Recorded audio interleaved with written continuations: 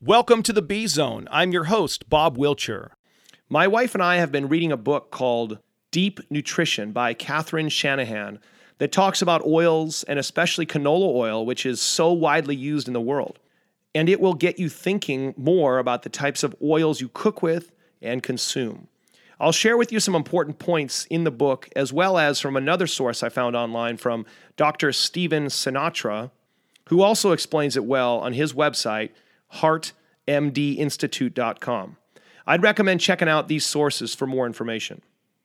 We need to spend some time talking about canola oil because it's the second most widely used cooking oil in the United States, and it's number one in Canada and Japan, and it's the third most widely used worldwide.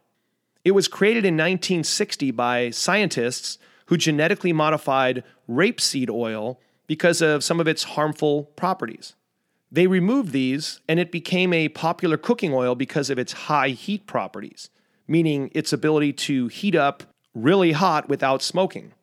It also became very popular because it's an alternative to saturated fat, which took the blame for an increase in heart disease around this time.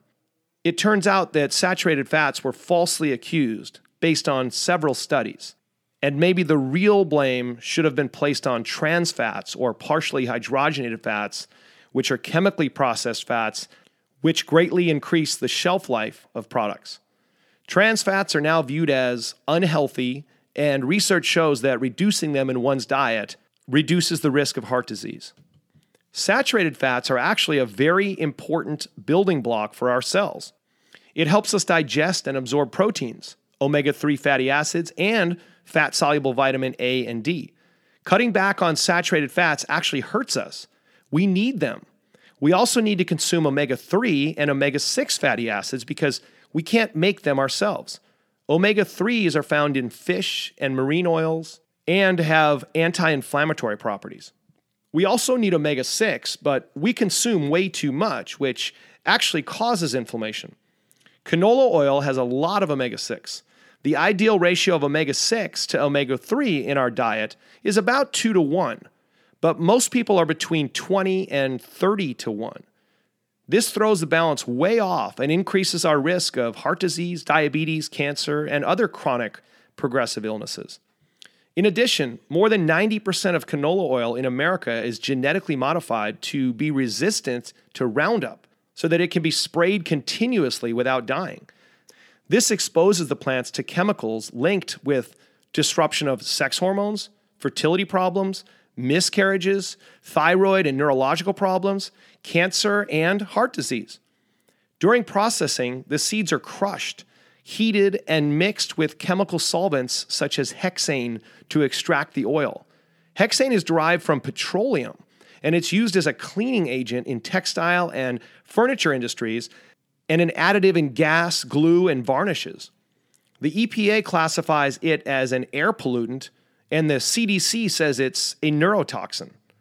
Manufacturers of canola oil say that the hexane is completely removed after processing, but the FDA doesn't require them to test for it, so it's impossible to know if this is true. This is pretty crazy stuff, and we need to be educated in order to make informed decisions. When you eat at a restaurant, there's a very good chance that they are cooking with canola oil. This may be unavoidable when eating out, but let's discuss some better alternatives to use at home. If you're cooking, try coconut or avocado oil. They are also high heat oils like canola oil, meaning they can get pretty hot without smoking.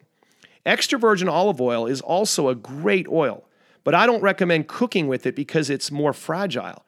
Try using it as a finishing oil and douse it on your potatoes, meats, or salads. There are so many great qualities to olive oil, and it's said that the more you consume, the better. It's been shown to reduce blood pressure, lower the bad LDL cholesterol, and increase the good HDL cholesterol, inhibit abnormal blood clotting, lower the risk of certain cancers, and also decrease the risk of age-related cognitive disease. If this intrigues you, get Catherine Shanahan's book, Deep Nutrition, or check out the website heartmdinstitute.com and read what Dr. Sinatra has to say. Thank you.